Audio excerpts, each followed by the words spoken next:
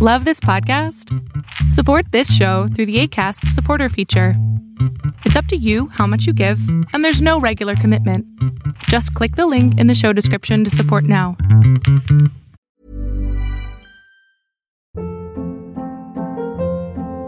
Hold up. What was that? Boring. No flavor. That was as bad as those leftovers you ate all week. Keke Palmer here, and it's time to say hello to something fresh and guilt-free. Hello Fresh. Jazz up dinner with pecan-crusted chicken or garlic butter shrimp scampi. Now that's music to my mouth. Hello Fresh. Let's get this dinner party started. Discover all the delicious possibilities at hellofresh.com. I'm Tina Horn, and this is Interrobang. Interrobang is the bonus segment of my Why Are People Into That podcast.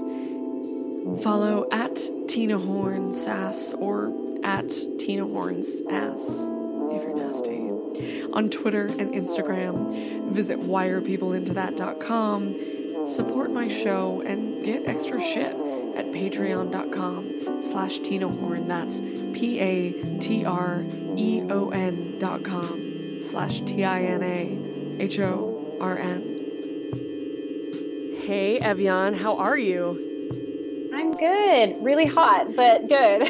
Right. Yeah, no, I'm great. So you're in Portland, Oregon. Is that correct? Yeah. So it's you've got that West Coast early autumn heat wave going on. Yeah, it's pretty horrendous. I'm not enjoying it at all, but I'm looking forward to it being over soon. Are you not like a heat person? You know, it's so funny. I actually grew up in the desert in Southern California, so I should be more used to this. I think moving up to the Pacific Northwest kind of turned me into a bit of a sissy. Like, I think the 9 months of rain and coolness and dampness just made me very sensitive to the heat. So yeah, now I'm like, oh my gosh, I can't stand this hot weather. So it's pretty hard, but we're making it. Well, I'm sure that you are wearing lots of sweaty clothes and just like making it work for yourself. I'm trying, but to the best of my ability, I'm trying. So Evian Whitney is a sex coach and the author and entrepreneur behind Sex Love Liberation, which is both the name of your blog and the name of your sex coaching practice. Is that right? Yeah, definitely. Cool. And she also is the erstwhile host of one of my favorite sexuality podcasts, The Sexually Liberated Woman, which is unfortunately on hiatus right now, but I'm not as sad about it now that I've talked to you about it a little bit as I was before, because I thought that maybe it was like over for good, but now I'm feeling like I'm getting the inside scoop that like hiatus is more accurate. Yes, hiatus is definitely more accurate. You know, like podcasts are great, they're amazing, but they're not easy to do. And I've been doing this podcast all by myself from the beginning. And so right now I'm in the stages of trying to find folks who can help me with this because I can't do everything. The Virgo that I am hates to admit that, but I can't I do everything. have no idea what you're talking about. So my plan is to have it up and running as soon as I possibly can. And I mean, that could be a month from now, that could be 6 months from now, but it's definitely coming back. I just don't know when.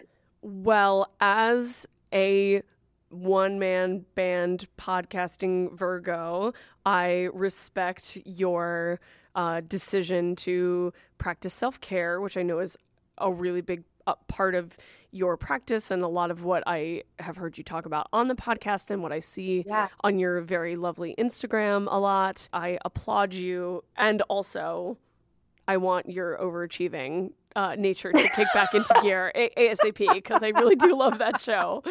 Thank you. It's comments like that like make me want to get off my ass like much more like sooner so that I can get it going. Do you want to say where people can get at you on the internet before we go any further?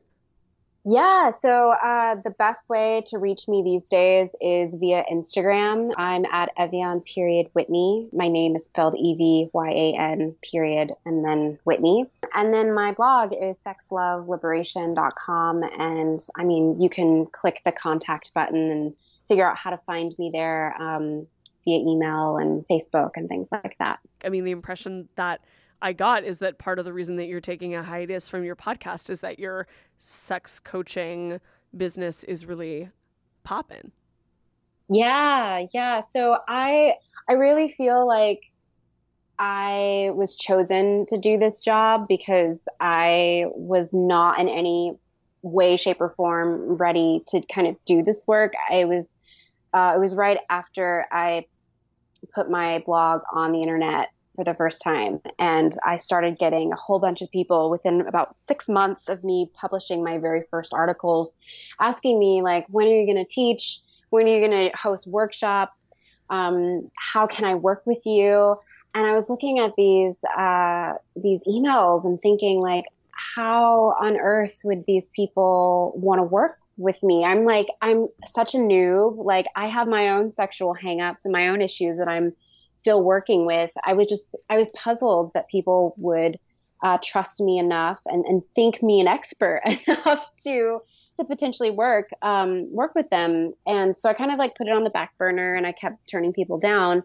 And then after I'd say maybe a year and a half, I really started to take into consideration, like, what would it look like for me to do this work? Like maybe there is more to me than what I actually think. Like maybe I have way more wisdom, way more experience than I think. And so I initially set up a beta version of my coaching program where I charged like, I don't know, $10 a session. It was like super duper cheap.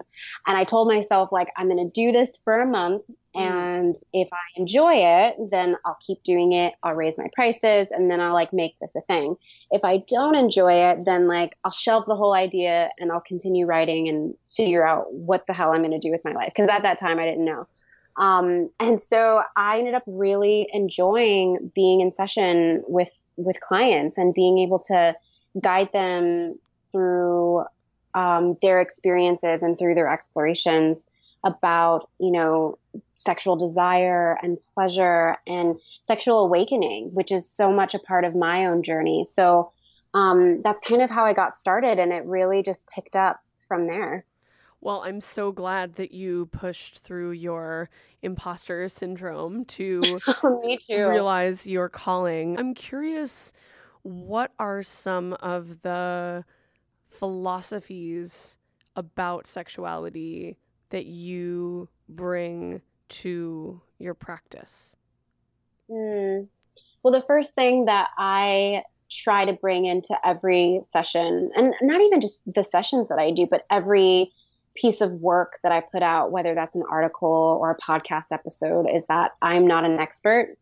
I really want people, I don't want people to put me on a pedestal. I don't want people to call me a sexpert. I don't want people to call me a guru, because the reality is that I'm not. I mean, I'm still learning right alongside my clients, and I make that very transparent whenever I'm working with them. And I feel really kind of wary of people who say that they're experts in sexuality or experts on sexual liberation, especially if they've only been doing it for a handful of years. And like I have, like, I feel like I don't have the jurisdiction to say that I'm an expert with anything because of how early I still am in my journey. And I mean, of course, I'm a lot further along in my journey than most folks. And I think from that place is where I can help people, teach people, coach people. But beyond that, I really like meeting my clients where they are and like being at like eye level with them. I don't like being put on a pedestal or being seen as like, oh, Evian she's the goal. Like that's the person that I need to become. Like I want us both to be walking this journey like parallel, not like one on top of the other. Well, I love that. And the thing that I think is really powerful about that is when we learn from people who position themselves as gatekeepers, or as gurus, like what I'm teaching is how to become more like me, then there's always going to be a sense of lack or of failure because because that's actually totally made up. And so people are always going to be striving for some sort of nirvana or some sort of, like arriving at, perfect liberation, that is not, that is a myth. And so in not perpetuating that, you are maybe, from the beginning reminding people that they're already enough. Yeah. Well, and I mean, the truth is that like, there's already so much of that already. I mean, there's already so many experts and gurus and tantric masters. I mean, we already have those things. And like, if people really want to learn from those people, I mean, they have so many resources and all these people are available to them. I think there's something very refreshing about someone saying like, I'm not an expert. I teach, or I learn by teaching, and it's really important that we are on like the same playing field, because it's true, like I am still learning about who I am as a sexual being, just as my clients are still learning about who they are as sexual beings. And so I think it's refreshing, and it creates a really great environment for people to be curious and explore, because I think the curiosity can get quelled by feeling like it has to be perfect, or they have to arrive at a particular destination where they're having multiple orgasms every single time they're having sex. Like I like this idea that we can just show up as we are. And that in itself is part of my own liberation practice. Cool. Is there a topic that you really want to cover on your podcast when you come back from hiatus? Like maybe something that you were always meaning to get to or yearning to get to that you haven't yet, that we can maybe look forward to? Yeah. So I actually, a few days ago, I posted on Instagram asking people what they would like to hear potentially in a future episode on my podcast. And I was given so much inspiration, because I think one of the reasons why I took this hiatus is because I started to feel like I was running out of ideas, not just ideas, but also just steam. I think I'd been doing it for over a year by myself, and it was just getting really, really exhausting. And at that point I was like, I feel like I've talked about everything, and everything that I haven't talked about. I mean, there's hundreds of sex podcasts out there. They can just go listen to those. So it was really cool for me to like post this question and have people respond and say like, oh, talk about this. And it just like gave me a whole bunch of ideas. So one thing that I'm really curious about is like sexual liberation in older women, or older, like in older generations. I feel like, there's so much about our own sexual liberation journeys that we need to kind of credit to the older generation, because they were the ones that like did all that hard work before us, so that we could get to this point where we can say like, the things that we say and believe the things that we believe about sex and feminism and body positivity and things like that. So I would really love to kind of expand on the episode I did with my mom, where I interviewed her about how she was growing up. And then, at the end of that conversation, we started talking about who she is today in her 50s as a sexually liberated woman. I would love to pose that question to more 40-something, 50-something, 60-something women and femmes about their journeys. I think that I would learn so much from them. And I think my listeners would also learn a lot from that too. I agree completely. Yeah. I just think it's important, I think it's important to like respect our elders and, and, listen to their stories. I mean, they have so much wisdom to share. And then, the truth is that like, there's a lot of older folks out there who still aren't sexually liberated. And right. What does that look like? Like, what is the process of coming into sexual liberation? after you've raised kids? Like, what does that look like? I'm very curious about that.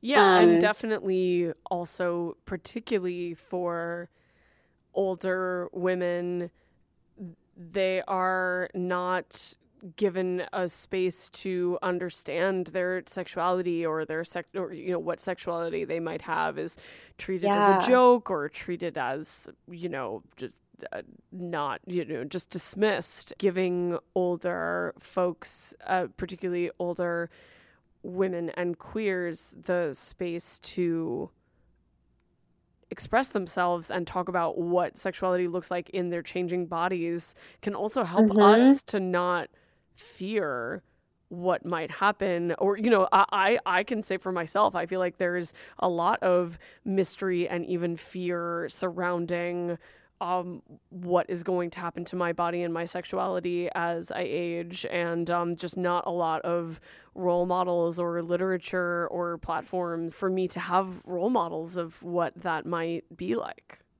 Right. Ooh, you're speaking my language, because I'm about to turn 30 in a couple of weeks. And that is something that is coming up a lot for me right now, about age and worth, and death is coming up a lot in my life right now. And all of those things intertwined with my sexual identity. I mean, those are definitely things that I struggle with too, like thinking about what is my body going to be changing into, and how will those changes affect the way that I feel sexual and see myself as a sexual being. So I would love to have conversations like that. And I don't know, I've even played around with having my mom on the podcast again, because people seem to love her so much and her story. So yeah, I don't know if she'll be into it, but I think she could potentially be a good guest. Cool.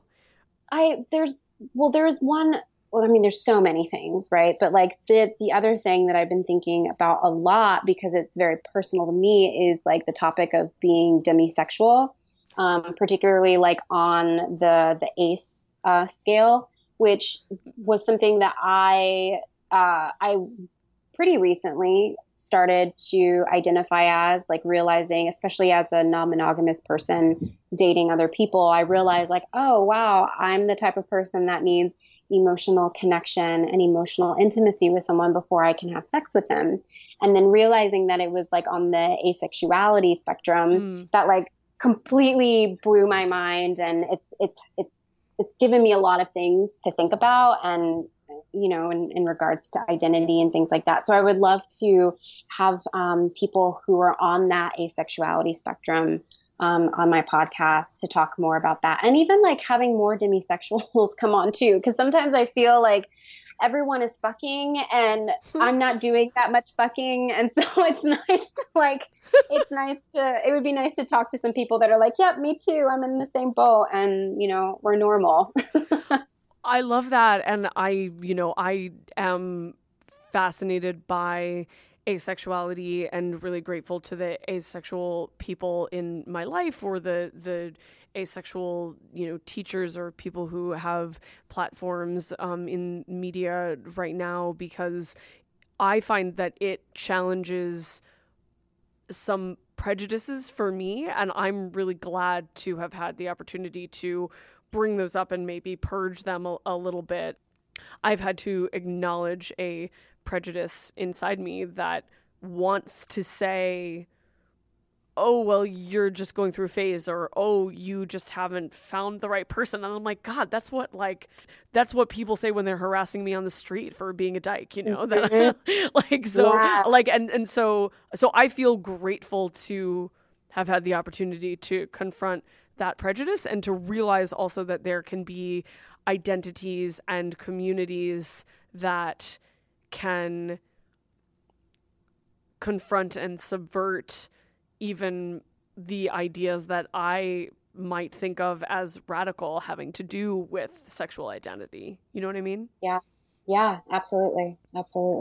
And yeah, another thing that I wanted to say about that, about what you were saying, that sometimes you feel self-conscious that you're like not doing that much fucking, or that you are more aware of what circumstances you need or prefer in order to have sex or to have sex be a part of your life. I mean, I do think that it is really important for people who talk about sexuality to acknowledge that sometimes sex is less than ecstatic or less than transcendent, and that and to be able to talk about bad sex, like just bad sex, like a bad meal, like, which not, not necessarily someone was doing something unethical or someone wasn't liberated, but just like, it was just bad. Like the chemistry was off, the mood was off, like, and being able to talk about that without shame. Because sometimes I think that we like replicate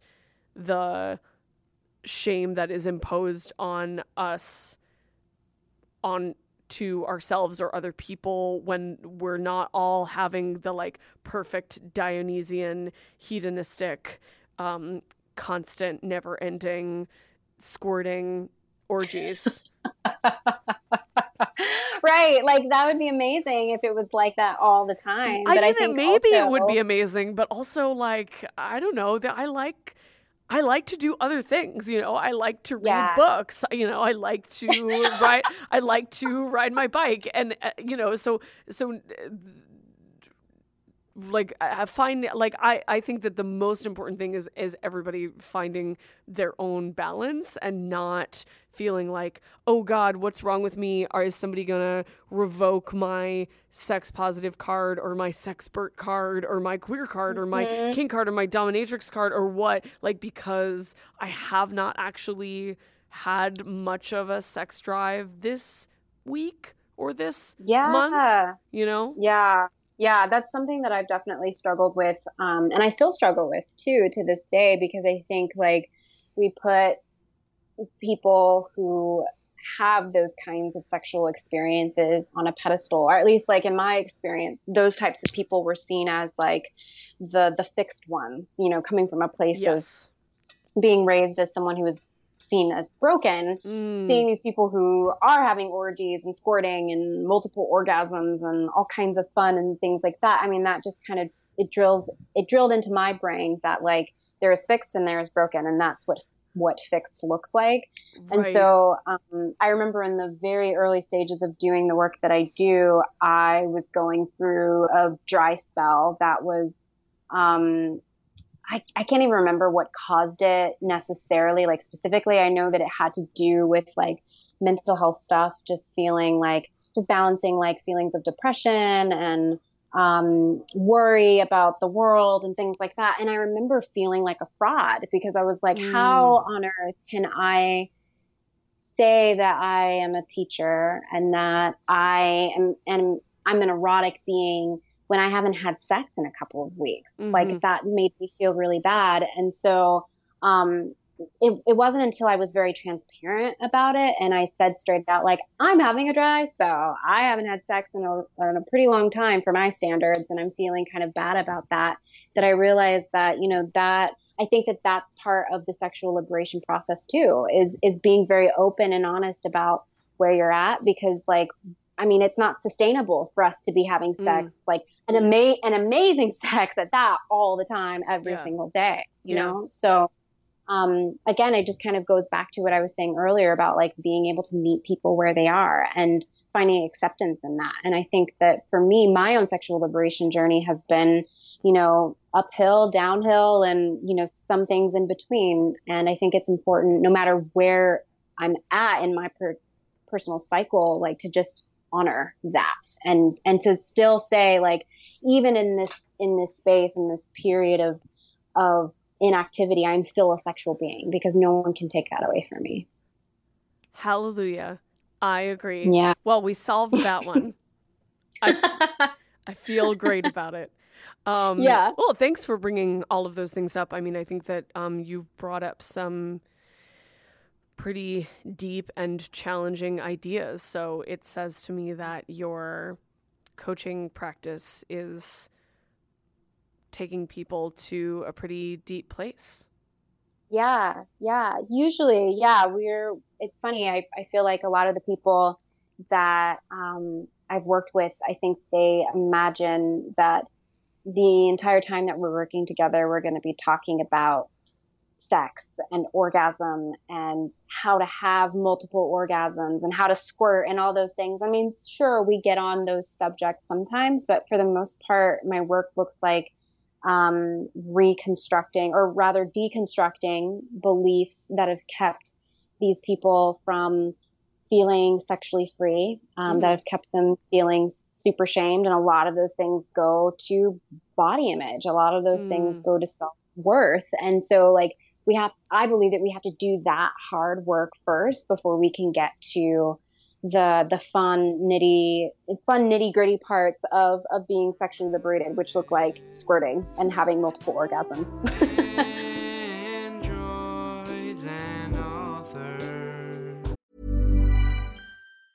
There's never been a faster or easier way to start your weight loss journey than with PlushCare.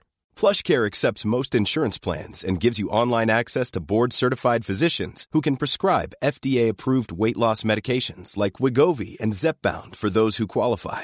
Take charge of your health and speak with a board-certified physician about a weight loss plan that's right for you. Get started today at plushcare.com/weight-loss. That's plushcare.com/weight-loss. plushcare.com/weight-loss.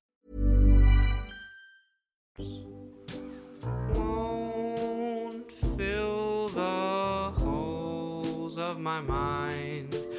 Evian, do you want to play the Why Are People Into That game?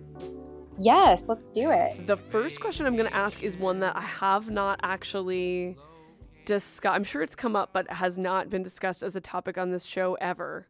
So no pressure. I would love to know what you think about why people are into crystals.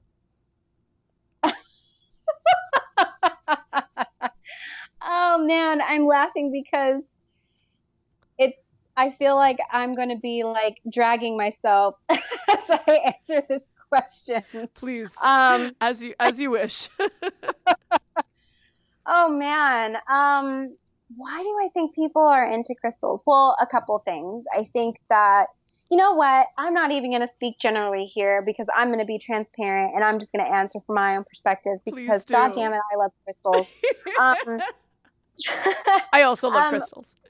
I know they're so pretty. So that's the first thing. They're pretty, yeah, right? And like, that's really valuable. I mean, not to interject, but I think that sometimes we think that is like a superficial thing, but obviously aesthetics and the way that things look and the relationship between the way that things look or appear and how that makes us feel has a huge role to play in sexuality, and also that you can be attracted to things besides like another person's face. Like you can be attracted to objects or environments or anyway. Yes. So I agree. Right, yeah, they're pretty. They're pretty. They're shiny.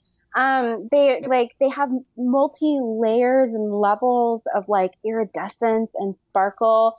I'm one of those people who grew up being really interested in pirates and this concept of like buried treasure and so like so I feel like crystals in a lot of ways appeals to that child in me that's like very fascinated with like rubies and emeralds and diamonds, like things that I would never ever actually hold in my hand because I mean they're rubies, emeralds and diamonds. Like these are the closest things for me that I can get to feeling like I have a pirate's booty. Oh, you said it so I didn't have to. So like on that level, yes, I think that there's something to that. But like honestly too, I think that beyond the beauty and beyond just the eye candy of it, I mean, there is something very mystical about them. There's something very cool and mysterious about having a rock or a crystal, knowing that it came from the earth, which it's like you look at these crystals, and I look at these crystals and like, where on earth did these come from? Like, they literally look like they rain down from heaven. And so like, there's a sense of like mystery to it. And then, thinking about the metaphysical properties, the healing properties of it. I mean, it just, as a witch, I just feel very called to things that I can touch, things that I can like hold in my hand and use as like a healing modality, because so much of my work is like through words or through intuition. It's so nice to be able to like hold something in my hand and know that it has a purpose for my body, for my mood.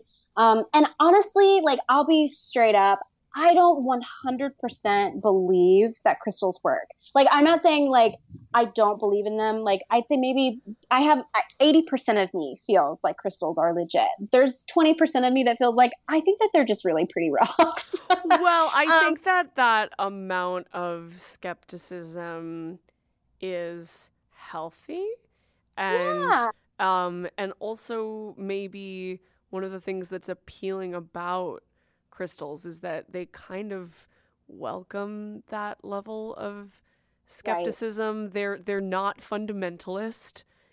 I'm sure there are some fundamentalist crystal. Oh, good Lord. Especially here in Portland. I believe you. I believe you. They sort of beg a little bit of acknowledgement of their absurdity. Yeah. I mean, and if nothing else, they're really, really fucking pretty to look at. And they look great on a bookshelf, So, I mean, if they don't work, it doesn't even matter because they look great. So that's my answer. True. And so how can crystals be sexy? I'm not at all an expert on crystals, but I do use them for my own sexual practices. And one of my favorite companies that I support that creates sexual wellness toys out of crystals is called Chakrubs. Love them. And they're amazing. I mean, if we want to talk about beautiful crystals, I mean, these are gorgeous crystal dildos. I mean, that's exactly, I mean, they don't look like a penis, but they are like, they're insertables. Right. Exactly. Also called, yoni wands, but they're just gorgeous. They're absolutely beautiful. And so what I use, how I use them is, you get a particular crystal that corresponds with some kind of metaphysical healing property. So like, for instance, rose quartz is this really beautiful, it's like a soft pink crystal color. Yeah.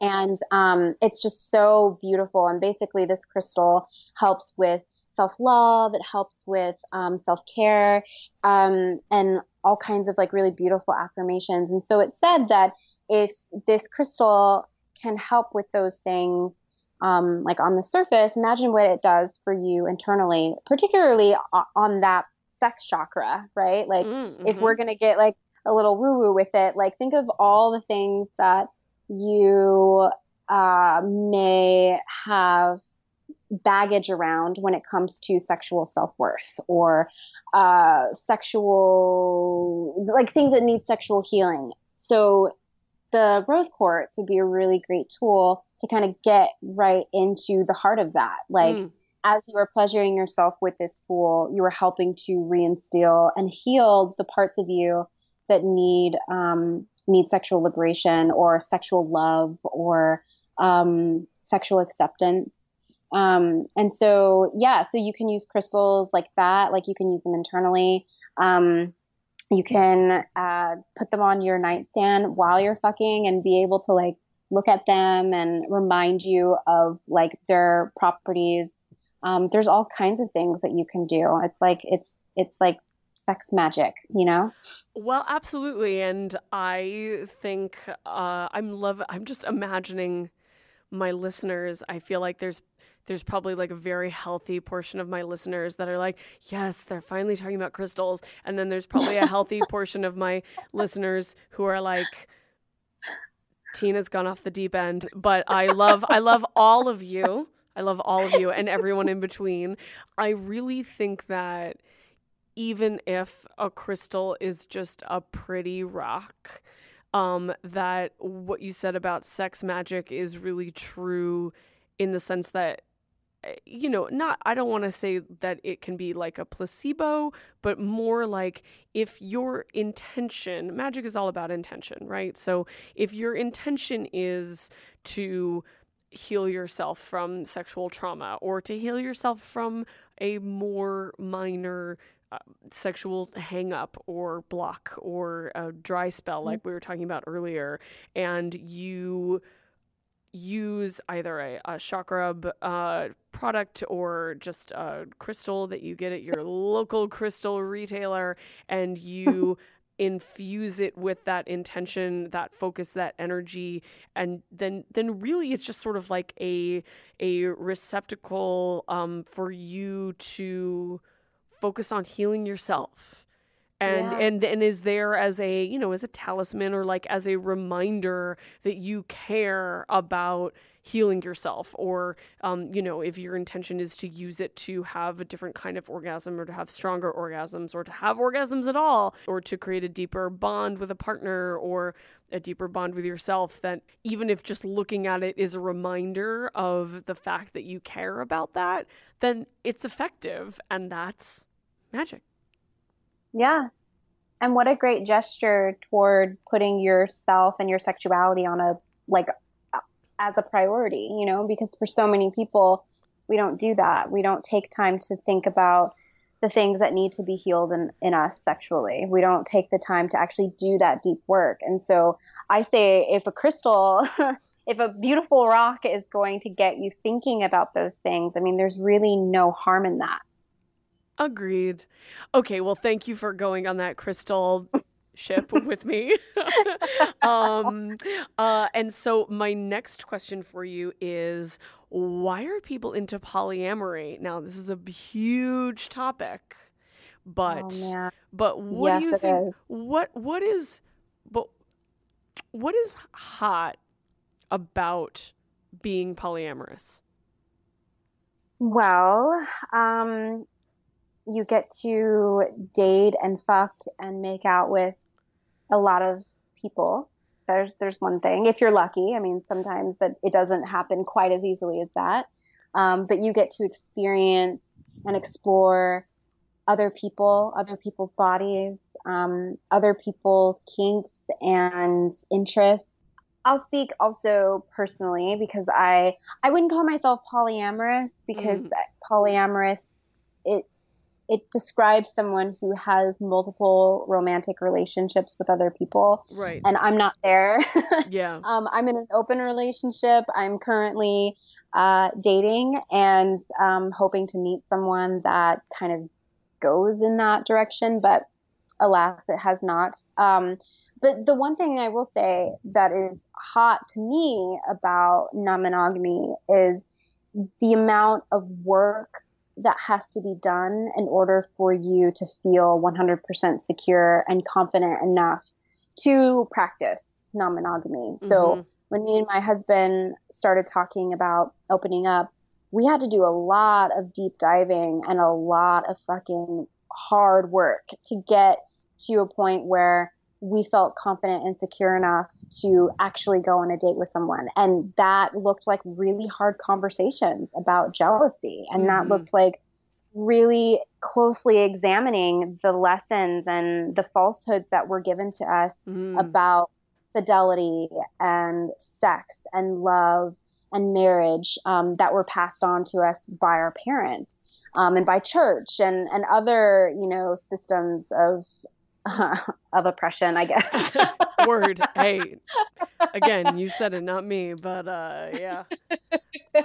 And so for me, doing that deep work and that process of being honest with yourself in that way and being self-aware, I mean, that to me is really sexy, being able to be vulnerable and to examine yourself in these areas that are very raw and there's a lot of taboo attached to them. I mean, I remember the first couple conversations I had with my partner about jealousy. I mean, it was really brutal. It was very, very difficult for us to really sit down and talk about it. And we got into kinds of fights, and all kinds of stuff was coming up for me that I never even considered, like old traumas, old relationships. It was really, really dirty and kind of yucky. But after we got out of that, it was so good to be able to look back and say, wow, we moved through that hump, and now our relationship is stronger for it. Now we have more trust. Now I feel like I can move on from that baggage and create a new story about relationships, a new story about sex, love, all of those things. That doesn't have anything to do with the bullshit that I was taught and have been carrying for so long. Well, that is a wonderful endorsement of non-monogamy, that it's not just about variety being the spice of life, although that certainly can be a motivator and a benefit, but also that it's sexy because of the vulnerability that it demands and the communication that it facilitates, the different kind of connection that it requires. Yeah. Cool.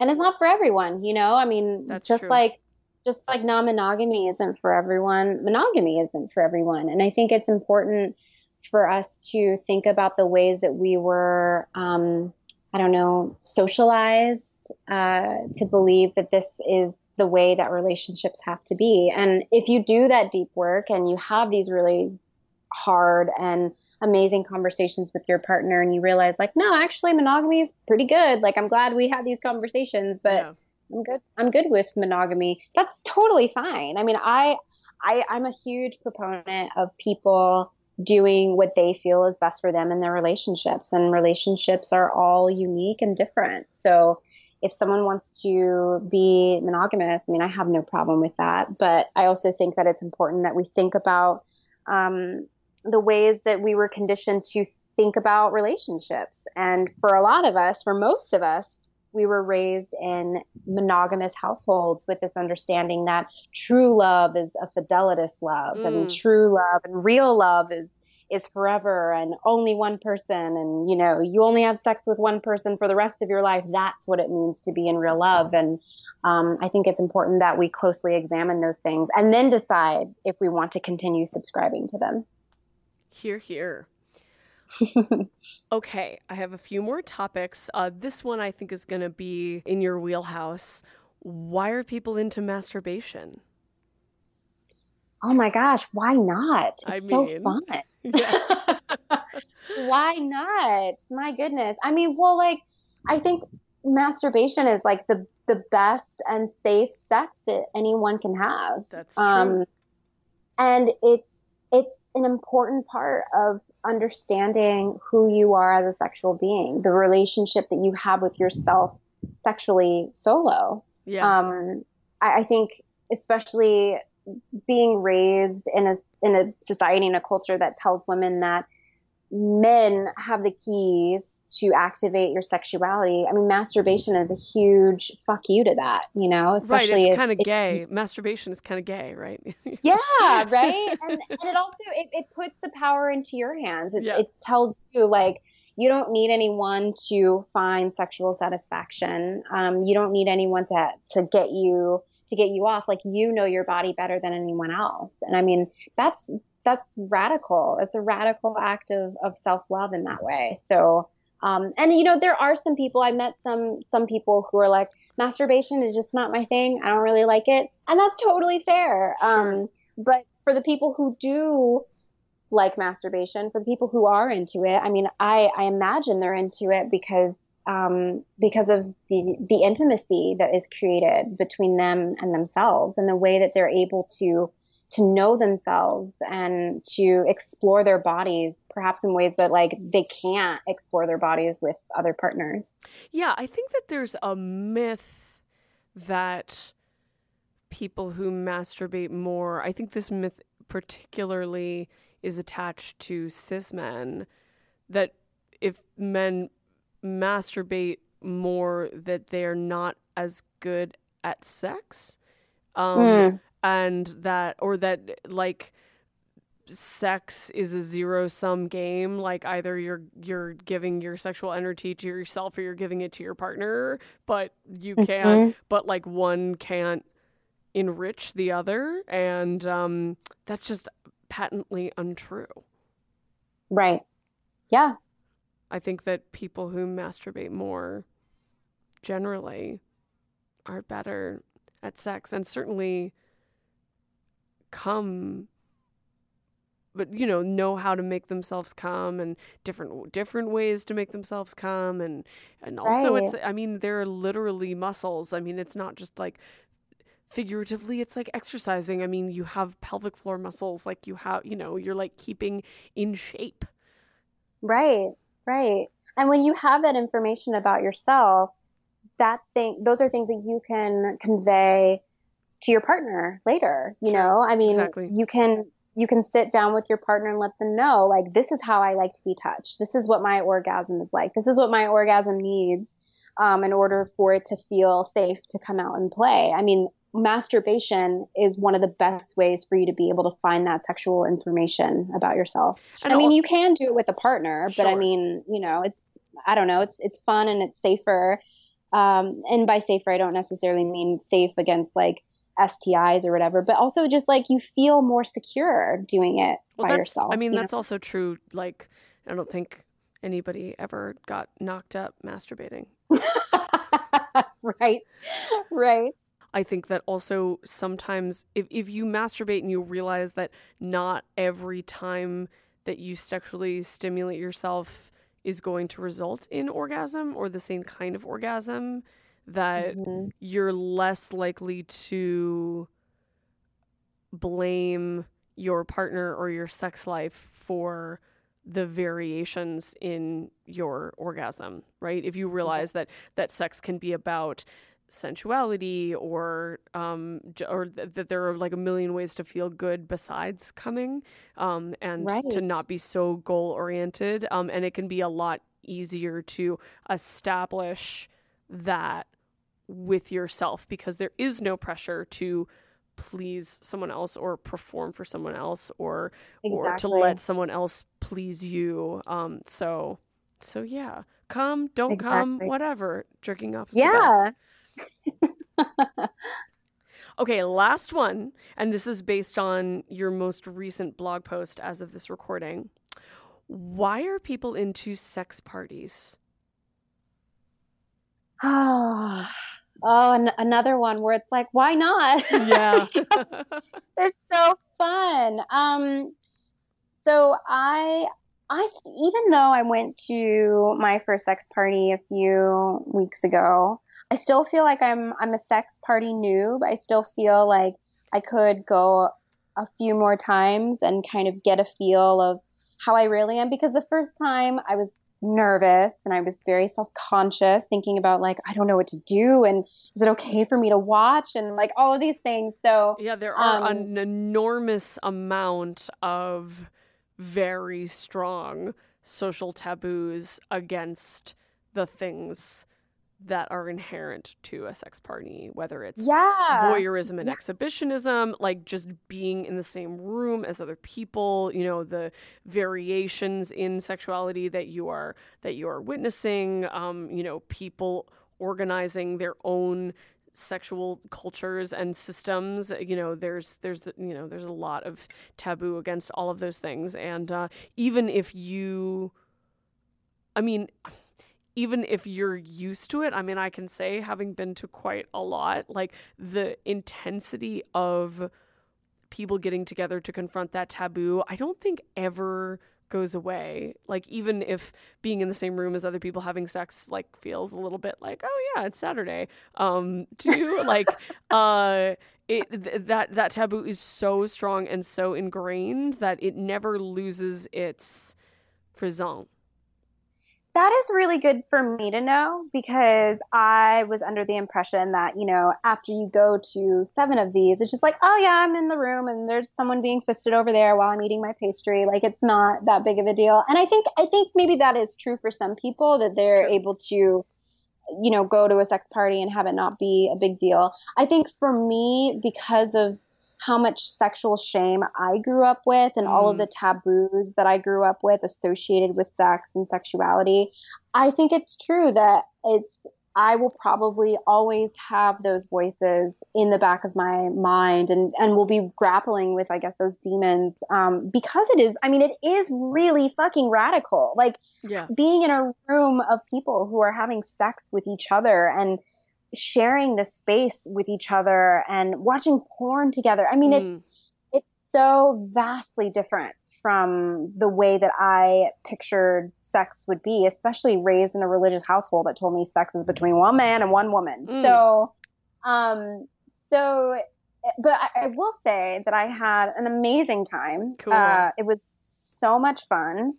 And I think people are into sex parties because of that. I also think that, you know, there is a desire to want to subvert those taboos. And being at a sex party is a really great opportunity for you to do that. I mean, whether or not you participate or not. I mean, I didn't really do that much participation, but even in the act of being there, even in the act of putting it in my calendar and saying, I am going to this thing. I mean, it really felt like I was working through and healing a lot of the things that I was brought up about sex and sexuality, which is huge. Well, I always remind people that voyeurism is participation at a sex party and that exhibitionists are nothing without voyeurs. So, true. So, and, you know, because it's a space that facilitates a certain culture of the dynamic of voyeurism and exhibitionism, even though it can feel taboo busting and uncomfortable or confusing. Like, usually sex parties have a lot of guidance for like what is ethical voyeurism and what is not. Yeah. And I think that a lot of people feel, I mean, I have spoken about this before. The first couple of times that I went to sex parties, I deliberately participated. I mean, I like deliberately found people to have sex with almost out of a sense of,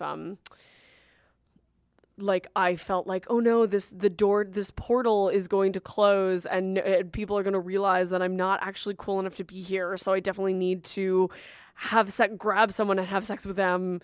Anybody who wants to have sex with me, because I need to feel like that I'm participating in this, or that that is what it means to come to a sex party. And I'm really glad to be at a point now where I actually sometimes do just enjoy going to a party and eating a pastry. I mean, and just being around other people who are at so many different points, you know, some people who have been doing it for literally decades, other people who are maybe at their first party, and all of that energy together. Like, that is an ecstatic place to be. And, and, you know, very much in line with what we've been talking about, being honest with myself about what I actually want. And, you know, if I meet someone that I have chemistry with to play in a certain way or to fuck in a certain way, I'm open to that. And if I don't meet that person, I'm not going to like shoehorn an experience in just to like check a box. Right. Yeah. Yeah. You were describing like how I wanted to be on the first time, like wanting to find someone to have sex with just so I can say I did it. I lived it to the fullest, because like, why else would you go to a sex party if you're not having sex with anyone? And so I probably would have been a little bit more assertive in meeting that quote unquote goal if I hadn't been so shy. But you're absolutely right. I mean, it's there's certainly levels to participating in being in a sex party. And I mean, that is something that I'm still learning, because like I said, I'm still a newbie, but also there are lots of shy people at sex parties. And so, again, there are shy newbies and there are shy people who have been to a million sex parties. Like going to a million sex parties does not make you less shy necessarily. Right. So feel comfortable in your shyness. Also, I will try. Shyness is sexy. Yeah. You know, I'm sure there are people who at these parties who are picking up on your shy scent and just dying to corrupt you. Oh, yes, please corrupt me. That's what I want. That's what I need. You should make a corrupt me shirt and wear it to your next orgy. I should. Oh my gosh, you are giving me ideas. Awesome. I'm going to do it. Or maybe even just like a subtle necklace, like find some artisan on Etsy who does like custom necklaces and get like a nice like little like gold necklace or like, I don't know, a crystal necklace that says corrupt me, please. Oh my gosh, this might have to be my 30th birthday present because I'm entering my dirty 30s and I feel like a corrupt me necklace would be a perfect gift for that. Fantastic. Well, if somebody wants to send you a Dirty 30 present of any kind or shape or form, can you reiterate how they would find you on the internet? Yeah, they can find me on my blog, sexloveliberation.com. And if you click the contact button on there, you'll be able to find me in other spaces like Facebook and Instagram. And my email is also there too. So you can contact me personally and we can chat about how you can get me my corrupt me necklace to me. Awesome. Well, Evian, it has been such a pleasure talking to you, and I hope that our travels will bring us together in the flesh one day. Thank you so much for podcasting with me, and I'm going to be on the lookout for everything that you're up to. Thank you. Thank you so much for having me, and thank you for supporting me and my work. It means a lot. No worries. I'll talk to you soon. Vacation, new locations. Oh. Interrobang is produced and hosted by yours truly, Tina Horn. Our theme music is by my brother from another mother, Moot. Thanks for listening.